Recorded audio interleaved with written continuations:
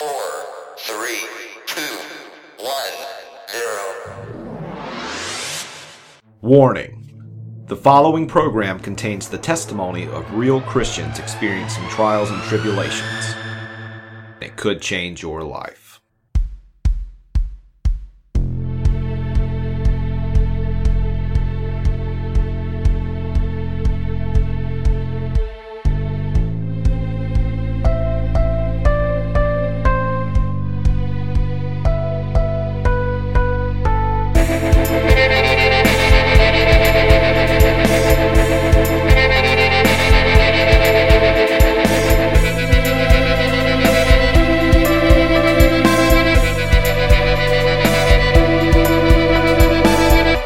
Welcome to the Firefly Report, showing how God works in people's lives. Good evening, ladies and gentlemen, and welcome to episode 22 of the Firefly Report. We feel this is the only place that you can find in-depth reporting with real Christian people with real-life stories discussing how God is working in their lives. We broadcast each and every Monday at 8 p.m. Eastern Standard Time at thefireflyreport.com. And you can download all of our shows for free on iTunes. I want to thank everyone for joining us again tonight. I hope everyone had a wonderful new year, and we're all hoping and praying that 2015 will be the best year that we've all had together, worshiping our Lord and Savior Jesus Christ together each and every day. During the second half of last week's episode, we touched on the topic of apologetics for atheists and agnostics alike. And after finishing that episode, I came across an article that was written on December 23rd in Newsweek. Maybe some of you have heard about this article in the news due to its high controversial subject matter. But the article was titled, "The Bible, So Misunderstood, It's a Sin." And it would be one thing if this was written by a Christian for other Christians as sort of a critique to help us grow in how we should live for God. But that's not what it was. It was a liberal smear piece to attack Christianity, to try to point out the hypocrisy of Christianity, and to try to poke holes in the Bible itself and point it out as a flawed document. And if you haven't read that article yet, I highly encourage you to go to Newsweek and read the article. You can read it online for free, and if you can't find it there, I'm sure there's plenty of other articles out there talking about it where you can link to it. But you need to read it. And not that you need to read it to learn anything good about Christianity, but you need to read it to learn about the passive-aggressive angst and anger directed towards Christianity today by individuals like the author of this article that try to smear us, point us into a corner, and diminish the very things that we believe in, to poke fun at the very things that we believe in. Because it's interesting, number one, that they picked to release this article on the 23rd of December, the day before Christmas Eve. But it's also interesting that you don't hear articles like this being written about in major magazines and major publications with regards to Islam or Buddhism or Scientology or any other religion. But for whatever reason, in the times in which we're living in today, Christianity is under attack. And there's a spirit of Antichrist that is growing rapidly throughout our country. And tonight I want to take an in-depth look at that spirit of Antichrist because I think it shows through in this article, "The Bible, So Misunderstood It's a Sin." So with that being said, sit back, relax, and try to enjoy the controversial episode 22, "The Spirit of Antichrist." After last week's episode of discussing apologetics for atheist and agnostic people, I came across an article that was published on the 23rd of December in Newsweek magazine, and it kind of made all the points of what exactly I was talking about last week with regards to understanding the modern atheistic mindset when it comes to their beliefs against the Bible, against Christianity, and why they so adamantly oppose it. And the title of this article, you may have heard about it in the news, was titled, "The Bible, So Misunderstood It's a Sin." And what I'd like you to do is I'd like you to take the time to read that article You can find it at www.newsweek.com. And I want you to scroll down to the bottom of that page, find that article, click on it and read it. It'll probably take you roughly 45 minutes of an hour to go through it and read it, if you can, and if you can stomach it, because it's a very difficult read. It's going to make your blood pressure go through the roof when you hear some of the things that are stated in that article. But it gives you a good idea of just what we're up against as Christians today with this modern antichrist attitude, fever pitch that's just going across the country right now. And it's full of passive-aggressive rage that just, it boggles the mind at what some of these individuals are saying now that are so adamantly opposed to Christianity. And this article is a glaring example of that. And wouldn't you know that Newsweek would publish this article on the 23rd of December. They've got 365 days they could run this, but they're going to put it up the day before Christmas Eve, just as a way to kind of thumb their noses and fingers at Christians getting ready to celebrate Jesus' birth 2 weeks ago. So, if you get a chance, please, I want you to go to the site, read this article so you can have an understanding of what exactly it is that I'm talking about when it comes to this attitude against Christianity today. But tonight what I'm going to do is I'm going to go through this article and I'm going to point out the premises of each section of this article. And then I'm going to point out my own retort to what exactly I feel this author is missing when he's trying so adamantly to oppose the very merits of our belief systems as Christians. So I have the article in front of me, and I'm going to start out by just reading exactly how the article opens, and I'm going to go through each section and point out what I feel is the premise of what the author is trying to state in each section. They wave their Bibles at passers-by, screaming their condemnations of homosexuals. They fall on their knees, worshiping at the base of granite monuments to the Ten Commandments while demanding prayer in school. They appeal to God to save America from their political opponents, mostly Democrats. They gather in football stadiums by the thousands to pray for the country's salvation. They are God's frauds, cafeteria Christians who pick and choose which Bible verses they will heed with less care than they exercise in selecting side orders for lunch. They are joined by religious rationalizers, fundamentalists who, unable to find scripture supporting their biases and beliefs, twist phrases and modify translations to prove they are honoring the Bible's words. I'm sure as you just heard those opening 2 paragraphs, that your blood pressure is already probably beginning to boil. And as I stated, hang in there with me as we go through this tonight, because that's just the beginning of some shocking and profound statements trying to poke holes in your beliefs and my beliefs and all the beliefs of individuals who trust in the Word of God, who trust in Jesus Christ as their Lord and Savior, who believe Jesus is God. And it's important that, as difficult as it may be, don't tune out as we continue to go through this just because you're angry. I want you to hear these words. I want you to understand to your very core exactly what the mindset of the enemy is and what their belief systems are. If we scroll down another paragraph or two, there are some actual truthful points of this article, and they're found in 2 research studies that were done. And this kind of also ties into what I was talking about last week. The first statement says, a Pew Research poll in 2010 found that evangelicals ranked only a smidgen higher than atheists in familiarity with the New Testament and Jesus' teachings.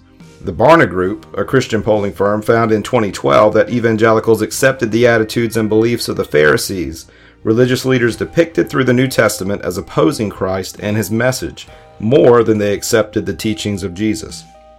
When we hear those 2 studies there and the statistics that they show us, it just solidifies the point that as Christians, we need to get into the Word of God. We need to know what we're talking about. We need to understand the Scriptures. And when faced with people who are going to try to poke holes in those Scriptures, we need to be well grounded in the Word. We need to have that solid relationship with Jesus Christ so we can have a response. We can't simply get mad at them or follow emotional arguments that have no basis in fact in order to argue against their valid points. So as we go through this, it's important to know that the purpose of all of this tonight is to help encourage you to get into the Word of God, to study the Word of God, to grow in your walk with the Lord, so that when you're confronted with these individuals as we move forward, and you're going to be confronted because the number of these individuals is growing each and every day, that you need to be grounded in the truth, and you need to be learning as much as you possibly can about the faith that you support. As we move on through the article, we get to the purpose that they're stating for the article. And I want you to note how the author states it is not to debate the existence of God, and what they're going to state the purpose of this article is all about. But I want you to notice what exactly is covered as we go deeper into this article. Newsweek's exploration here of the Bible's history and meaning is not intended to advance a particular theology or debate the existence of God. Rather, it is designed to shine a light on a book that has been abused by people who claim to revere it but don't read it, in the process of creating misery for others. When the illiteracy of self-proclaimed biblical literalists leads parents to banish children from their homes, when it sets neighbor against neighbor, when it engenders hate and condemnation, when it impedes science and undermines intellectual advancement, the topic has become too important for Americans to ignore, whether they are deeply devout or tepidly faithful, believers or atheists. And that's just the excerpts from the opening few paragraphs, explaining why this article was supposedly written by Newsweek. And the article is broken up, if you haven't read it yet, it's broken up into a couple different subheadings, and I'm going to go through each subheading and basically state what I think the premise of that subheading is before summarizing what this article was all about. The first subheading was Playing Telephone with the Word of God. The basic premise, I feel, of this section of this article was that you cannot trust what you read because the Bible is full of errors. And as we go through and read some excerpts from this particular subheading, the first excerpt we're going to read is taking aim at the particular story told in the Gospel of John, and it starts in John 7, verse 53, where Jesus was accosted by a group of Pharisees who brought to him a woman who had been caught in the act of adultery. And we all know the story that Jesus bent down when he was receiving the accusation, started drawing in the sand, and told the Pharisees, "He who was without sin cast the first stone." The author, under this particular subheading, states that this claim was simply made up, that never happened, that actually John didn't even write that particular episode, that scribes made it up sometime, and I'm quoting now, "Scribes made it up sometime in the Middle Ages. It does not appear in any of the 3 other Gospels or in any of the early Greek versions of John. Even if the Gospel of John is an infallible telling of the history of Jesus' ministry, the event simply never happened." And if you've already read this article or you go to read this article, you'll see that through this subheading, the author goes through other instances in which things are supposedly made up or added to or altered in order to accommodate the scribes who were writing or recording this particular scriptures at that time. The second subheading we're going to go to is translation, transubstantiation. And the premise of this subheading, I felt, was the term worship has 2 meanings and is misunderstood.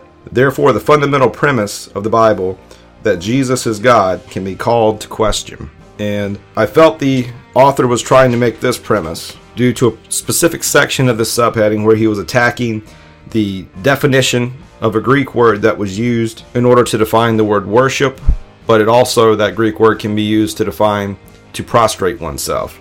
And I'll quote from the article now. A Greek word used about 60 times in the New Testament equates to something along the lines of to prostrate oneself as well as to praise God. That was translated into Latin as adoro, which in the King James Bible became worship. But those 2 words don't mean precisely the same thing. When the King James Bible was written, worship could be used to describe both exhibiting reverence for God and prostrating oneself. While not perfect, it's a decent translation. As a result, throughout the King James Bible, people worship many things. A slave worships his owner. The assembled of Satan worship an angel, and Roman soldiers mocking Jesus worshipped him. In each of these instances, the word does not mean praise God's glory or anything like that. Instead, it means to bow or prostrate oneself. And if you notice what's happening here in this section is we have the author defining terms and pointing out some potential issues with those terms and saying, well, if the Bible says this particular Greek word that was translated as worship in this instance, but it really meant to prostrate oneself in this instance, then when it was translated as to worship, it was being misallocated to that understanding. And you see what that does is that starts to sow the seeds of doubt. So as you go through the scriptures and you encounter that particular word worship in that particular verse throughout the scripture, it sows the seeds of doubt of whether that scripture really means what it says. So in a sense, it makes you feel like you can't trust what you're reading. And as you'll see as we go through this article, that this is the type of arguments that are continuously put forth to make one want to doubt what they're reading in the Bible. So now moving forward, we come to the subheading, the sociopath emperor. And I feel the premise of this subheading was to show that the Christian day of worship, our holiday calendar, and biblical canon were established by a pagan Roman emperor, and the Trinity is anti-biblical and false. And what this subheading does, or what this section actually does, is it points out to how a lot of Christian holidays, such as Christmas, are founded off of the Gregorian Roman calendar, were all initiated by the Emperor Constantine. And for those of you unfamiliar with Christian history, this article goes into the origins of Christianity and the Roman Empire's influence on the spread of Christianity. They went from persecuting Christians to embracing Christianity, but what they did is they mingled some of their pagan faith and beliefs with Christianity, and that's kind of, to a certain extent, where the Roman Catholic Church originated from. But again, what this author is doing in this article is he's like spraying a shotgun on a wall, lumping all Christians, all Christianity into certain sects and time periods that contributed to the spread and growth of Christianity. But what he didn't explain in this section was that while the Roman Empire was responsible for the growth of some forms of Christianity, they weren't responsible for the growth of all Christianity, because we do know that during the Great Inquisition, that there were thousands of Christians that were murdered under the popes. And it's important to point out that you can't paint with a broad brush when talking about Christianity. But yet that's continually what happens in today's modern society with arguments like this particular article. They want to group all of us into one giant bubble. You can't do that, because faith is defined individually. Only us individually can determine what our faith actually is. It's not defined by what our enemies think it is. It's not defined by history, what history says Christianity is. It's defined by us individually and our personal relationship with Jesus Christ. And I'll get into that a little bit later as I summarize my arguments against this particular article. Now we're going to move on to the next subheading, which is called No Three Kings with a question mark. And I feel the premise of this subheading was to state that Jesus' miraculous birth could be called into question along with the resurrection accounts. And can we really believe those accounts in the Bible? And I'll start out by reading an excerpt. Jesus was born in a house in Bethlehem. His father Joseph had been planning to divorce Mary until he dreamed that she'd conceive a child through the Holy Spirit. No wise men showed up for the birth, and no brilliant star shone overhead. Joseph and his family then fled to Egypt, where they remained for many years. Later, they returned to Israel, hoping to live in Judea, but that proved problematic, so they settled in a small town called Nazareth. Not the version you're familiar with, no angel appearing to Mary, not born in a manger, no one saying there was no room at the inn, no gold, frankincense, or myrrh, fleeing to Egypt, first living in Nazareth when Jesus was a child, not before he was born. You may not recognize this version, but it is a story of Jesus' birth found in the Gospels. Two Gospels, Matthew and Luke, tell the story of when Jesus was born, but in quite different ways. Contradictions abound. In creating the familiar Christmas tale, Christians took a little bit of one story, mixed it with a little bit of another, and ignored all of the contradictions in the two. The version recounted above does the same. It uses parts of those stories from the two Gospels that are usually ignored. So there are two blended versions and two gospel versions. Take your pick. After pointing out potential flaws in the next two paragraphs, the author goes on to state that the stories in the four Gospels of Jesus' death and resurrection differ as well. So you can see that he's painting the argument there that there's contradictions in the various Gospels with regards to the account of Jesus' birth and the accounts of the resurrection. But you see, folks, just because there's varying degrees of detail in the accounts doesn't mean that you can disregard the accounts. That would be like saying, say a plane was to crash tomorrow in New York City. You would have multiple newspapers report on and write articles with regards to what took place during that crash. You wouldn't get the same exact article from both newspapers. You would get varying accounts. And the same would be true with regards to the historical account Gospels of Jesus Christ. They were different men. They were from different walks of life. They're not robots. They were not going to describe the events that they witnessed of Jesus' life the same way. For the author to make the argument that because the accounts varied, they're therefore historically inaccurate is just absurd and preposterous. But we'll continue as we go through the article. The next subheading of the article is God Wrestling Dragons. And as condescending as that sounds, believe it or not, that is the subheading. And the premise I feel behind this subheading and this section of the article is creationism is a myth due to varying accounts in Genesis, Isaiah, Psalms, and Job, books which are referred to as of monsters and magic.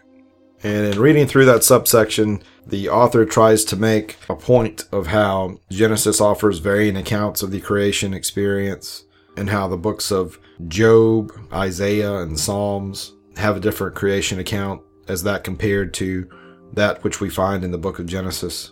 And it just has the undertones of trying to point out the creation story as being a joke and unbelievable in a scientific context. The next subheading of the article is entitled, Sarah Palin is Sinning Right Now. And it's at this point where, even in that subheading, you can start to see the bias of this particular argument and where the point and the goals of this author are really focused and moving towards. And I feel that the premise of this section is that modern Christian women are hypocrites and should follow the sexist teachings of the Bible. The author says these women are sinning. He equates homosexuality as like any other sin, and we cannot be sure that it is really condemned except in Romans, but more time in the book of Romans is spent judging people who criticize the government. While I consider the majority of this article to be liberally slanted hogwash, it's in this section of this article that the author seems to really go over the deep end, with the argument that the concepts covered in the book of Timothy, which the article states could potentially be a forgery, point to the idea that Christian women are to do nothing in life at all except serve men, and that they're not allowed to have a career, they're not allowed to have a point of view, and therefore they just need to get to the back of the bus, shut up, sit down, and do nothing. And those of us who've actually read the Bible know that this is completely taken out of context. And while there are some rules and regulations in Timothy with regards to the church, we know that the Bible is not an anti-woman document. 1 Timothy is not an anti-woman document, as this author purports it to be. But we do acknowledge that when God created man and woman, that there was a purpose and a hierarchy in that creation. And while that doesn't fit the liberal agenda, it's what God stated and created. But we can also see in this subsection of the article that the author is truly trying to persuade Christians toward a greater acceptance of homosexuality. And this is evidence in the excerpt that I'm getting ready to read. Many Christians point to other parts of the New Testament when denouncing homosexuality. Romans, another letter attributed to Paul, is a popular choice. In the King James Bible, it condemns men who lust in their hearts for each other, a translation that holds up pretty well when compared to the earliest Greek versions. And scholars agree that Romans is a real letter written by Paul. In other words, Romans is real gospel, and what it has to say can't be questioned by those who call themselves biblical literalists. Which means televangelist Pat Robertson should prepare himself for an eternity in hell. On his television show The 700 Club, Robertson recently went on a tirade about Barack Obama and, as he is wont to do, prayed for help. God, we need the angels. We need your help, Robertson said. We need to do something to pray to be delivered from this president. And with that, Pat Robertson sinned, because in Romans, so often used to condemn homosexuality, there's a much longer series of verses about how the righteous are supposed to behave toward people in government authority. It shows up in Romans 13, 1 through 2, which in the International Standard Bible says, "The existing authorities have been established by God, so that whoever resists the authorities opposes what God has established, and those who resist will bring judgment on themselves." So yes, there is one verse in Romans about homosexuality, and there are 8 verses condemning those who criticize the government. In other words, all fundamentalist Christians who decry Obama have sinned as much as they believe gay people have. And here, we have the true motivation behind this entire argument. Christians don't care for Obama and his policies. Christians don't support the homosexual agenda. So therefore, we are all sinners. And we are all sinners and need to look in the mirror because we're all sinners. And we just need to back off being critical of this president and of the homosexual agenda. There you go, folks. It's in plain black and white letters in this article. As you read, you'll feel this build to a crescendo till the author just could not take it anymore. He had to just come out and say it. And he did. And realists know that this is a total and complete fabrication and misinterpretation as to what this scripture from Romans was truly talking about. I doubt that if this administration said that becoming a Christian was illegal, and reading the Bible was illegal, and possessing the Bible was illegal, that God would want us to listen to those decrees and adhere to those decrees. In fact, we know, because we can read, that the book of Revelation states a time and a place is going to come one day when the Antichrist is going to rise, and he's going to have a mark. And those who don't take the mark of the beast and worship the mark of the beast and the image of the beast will be killed by the beast. And we also know, by reading the rest of the book of Revelation, that those people who don't take the mark of the beast are rewarded in heaven and given a crown. It doesn't say that they're punished as sinners. But as is usually the case, when someone with a liberal agenda wants to poke holes in our scripture, they only take a portion of it. They don't read the whole Bible. They have their liberal talking points. And they read the few verses that they've been given that attempt, usually in a sad attempt, to poke holes in the doctrine that we believe in.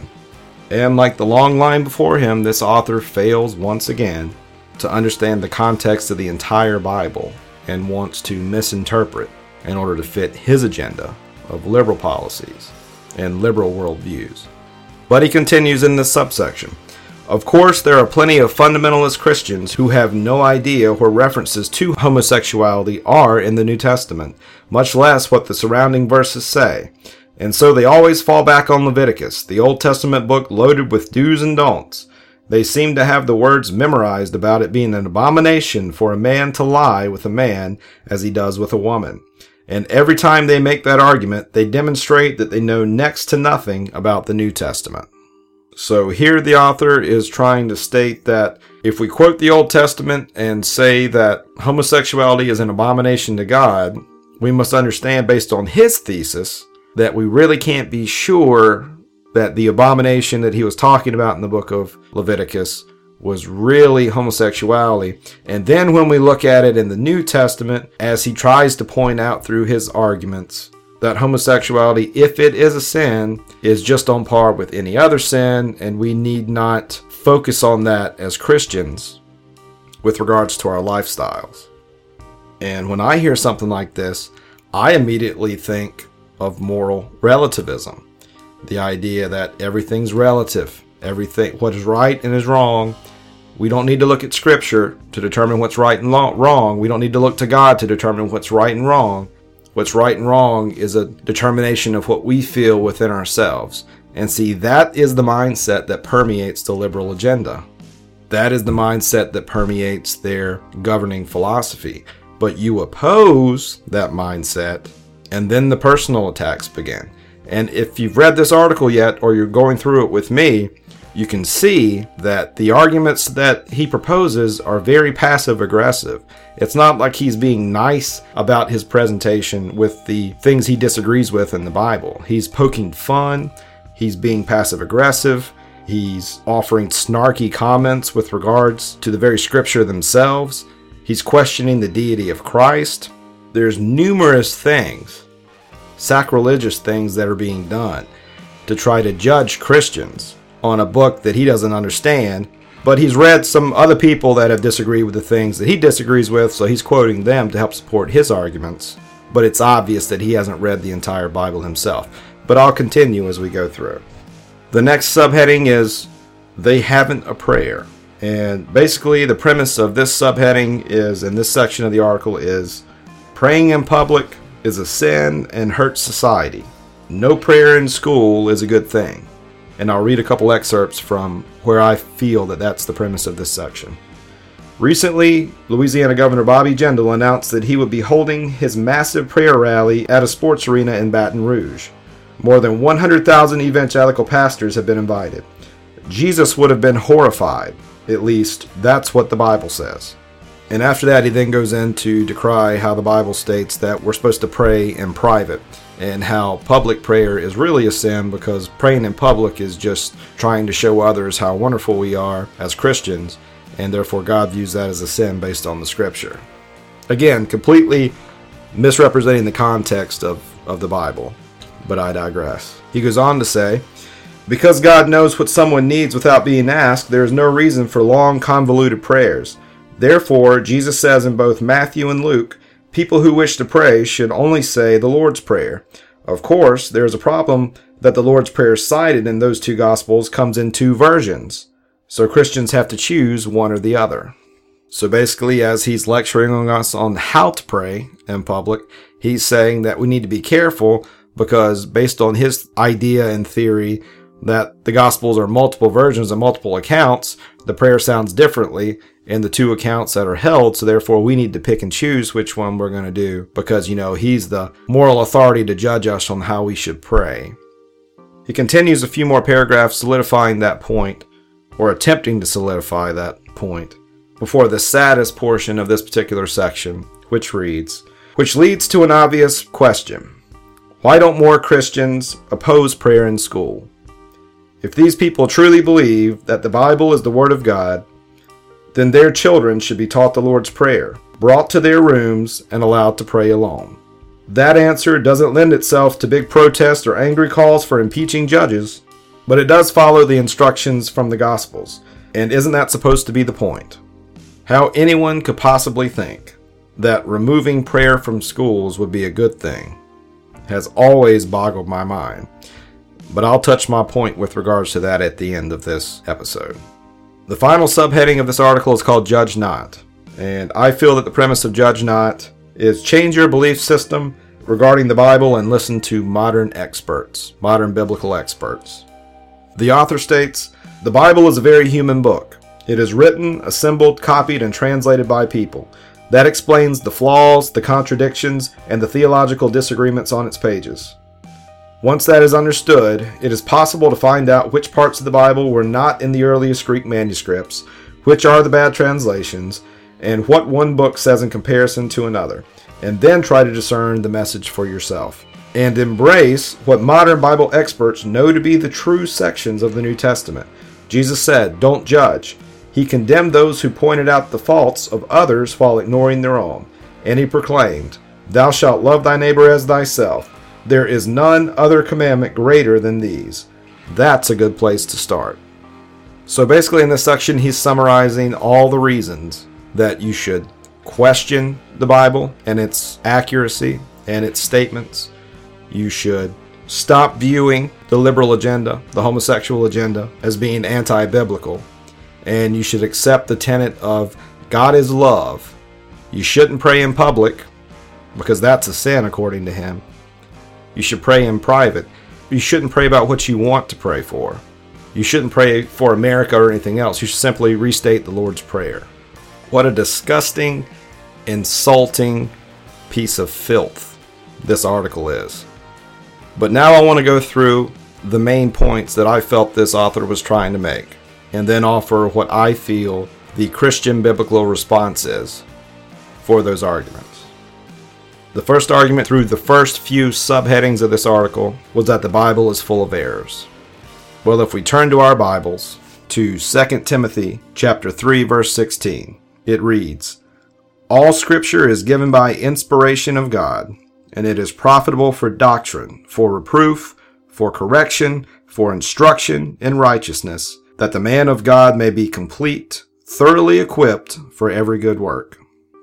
I'm not denying, nor are biblical scholars denying, that through many years of having to hand translate and transcribe the books of the Bible, that errors here and there did not occur.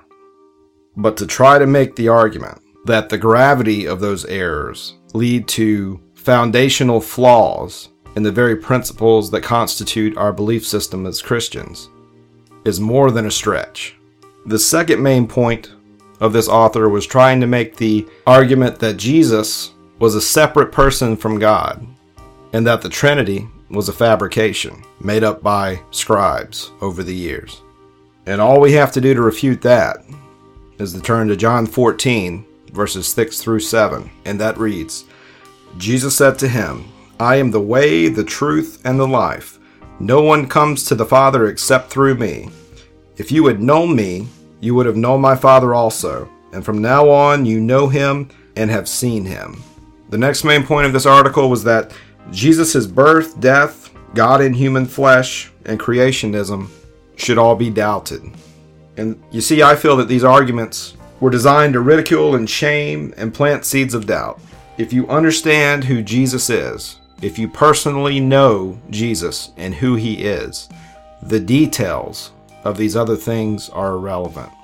You see, so what if creationism isn't exactly what we thought it is? Because the truth about creationism isn't the determining factor if we'll go to heaven or hell. That determining factor is if we believe that Jesus is the Son of God, is God incarnate in human flesh, and that his sacrifice was sufficient to save us from our sin. If we're willing to believe in him, repent of our sin, turn to him, and believe in him.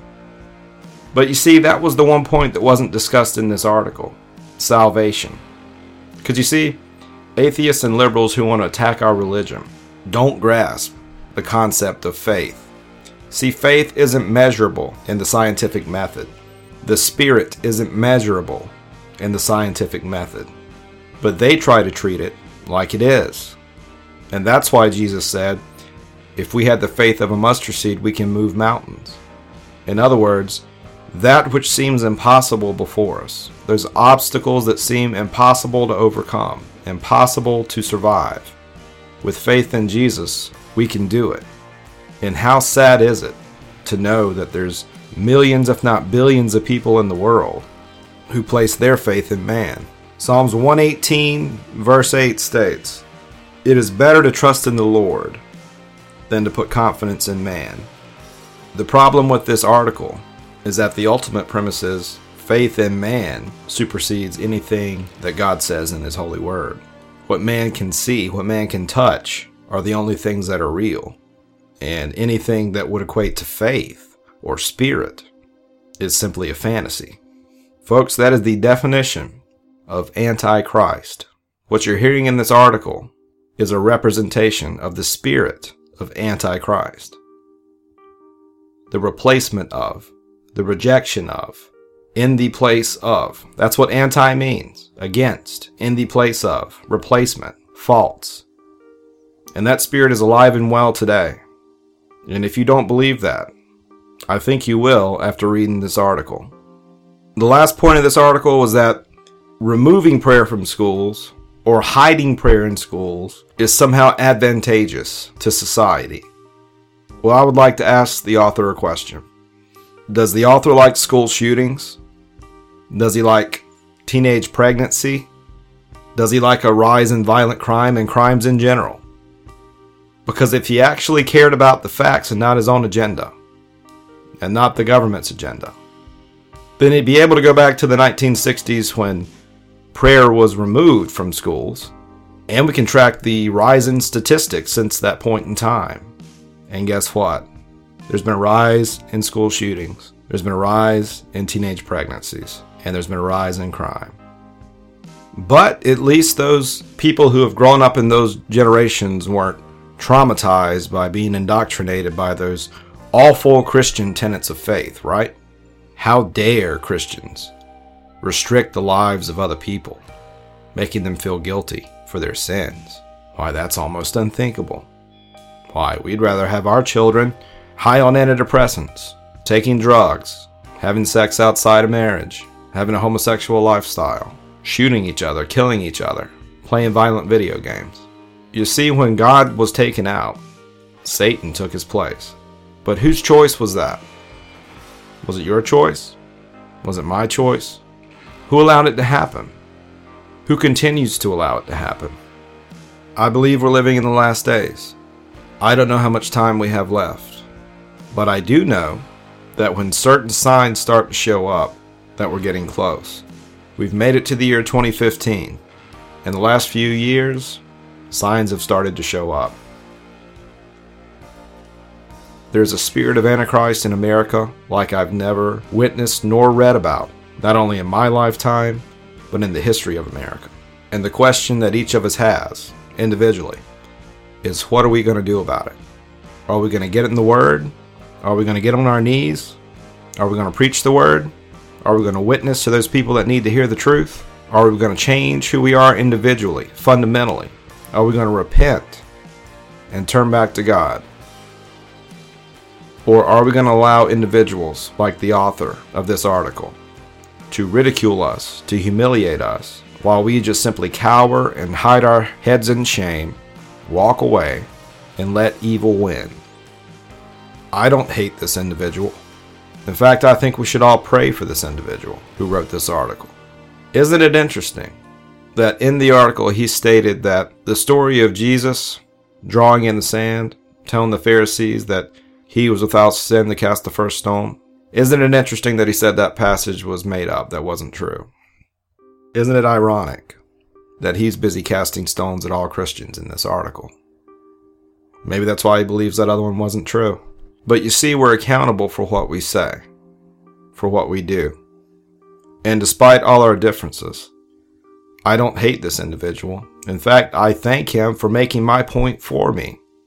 The points that I was trying to make to you guys last week, in last week's episode, he made for me in writing this article. And now you don't have to take my word for it. You can read it, experience it, see it for yourself. But folks, this is the future. This is the future of our country. And the time for us to stand up for our Lord and Savior Jesus Christ is now. So pray for this individual tonight, and pray for the millions like him that hate us, that the light of Christ might somehow break through their shielded minds and hearts, and that another anti-Christ, anti-Christian can return to Jesus, just like the story of C.S. Lewis that we discussed last week. Keep praying, because time's running out.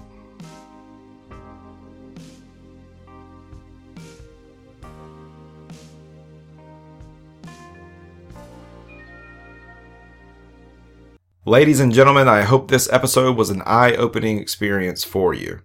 I hope this episode showed you the vitriol and anger that is held by people of journalistic esteem today, and how for some reason they're allowed to openly disparage and attack Christianity in such a blasphemous way, wide open for everyone to see in today's modern culture. I would think that an article like this couldn't have even been published 20, 30 years ago. But the fact that it is being published, and it is being published today, and not only is it being published today, but it's being published, or was published rather, on the 23rd of December, speaks volumes to where we are as a society in America today, religiously speaking, politically speaking, and in many other ways. But what I found extremely alarming also, and you can find this out too, if you've had a chance to read the article online at www.newsweek.com, If you scroll down to the very bottom of the page after you've read the article, there's a comment section, like on all modern online website publications today. Read the comments. I encourage you to do that. You will be amazed and floored at the amount of people that agree with what this man's writing. Now, I don't know if that's simply because the atheists came out of the woodwork when they heard the article was published and they just wanted to give their support, so the majority of them came out to post their opinions about it, or whether that's kind of the barometer of where we are spiritually as a nation right now. But go there and read the comments. You will be amazed at the comments that people are making. People attacking Jesus Christ, people attacking Christians, people attacking the church, people attacking the idea that anyone could possibly believe in something like the Bible today in this modern era. And it's scary to know that we're surrounded by these individuals today. The days of this country, being a predominantly Christian nation, are changing right before our very eyes. And it's up to us to make every effort to try to change that as Christians. But that reality is there. That reality is existent. And I'm giving you the evidence tonight for you to see it for yourself. So take what you've learned tonight. It may inspire you in the year 2015 to get into the Bible, to learn the Word, to have the weapon of the power of the Word of God in your minds and in your hearts. That way, when questioned in the future with regards to the validity of the Bible, to the inerrancy of the Bible, to the fact that it's the true Word of God, breathed through man, so you can cause other people to turn from their sin, so you can plant the seed in them, that the Holy Spirit can do the rest.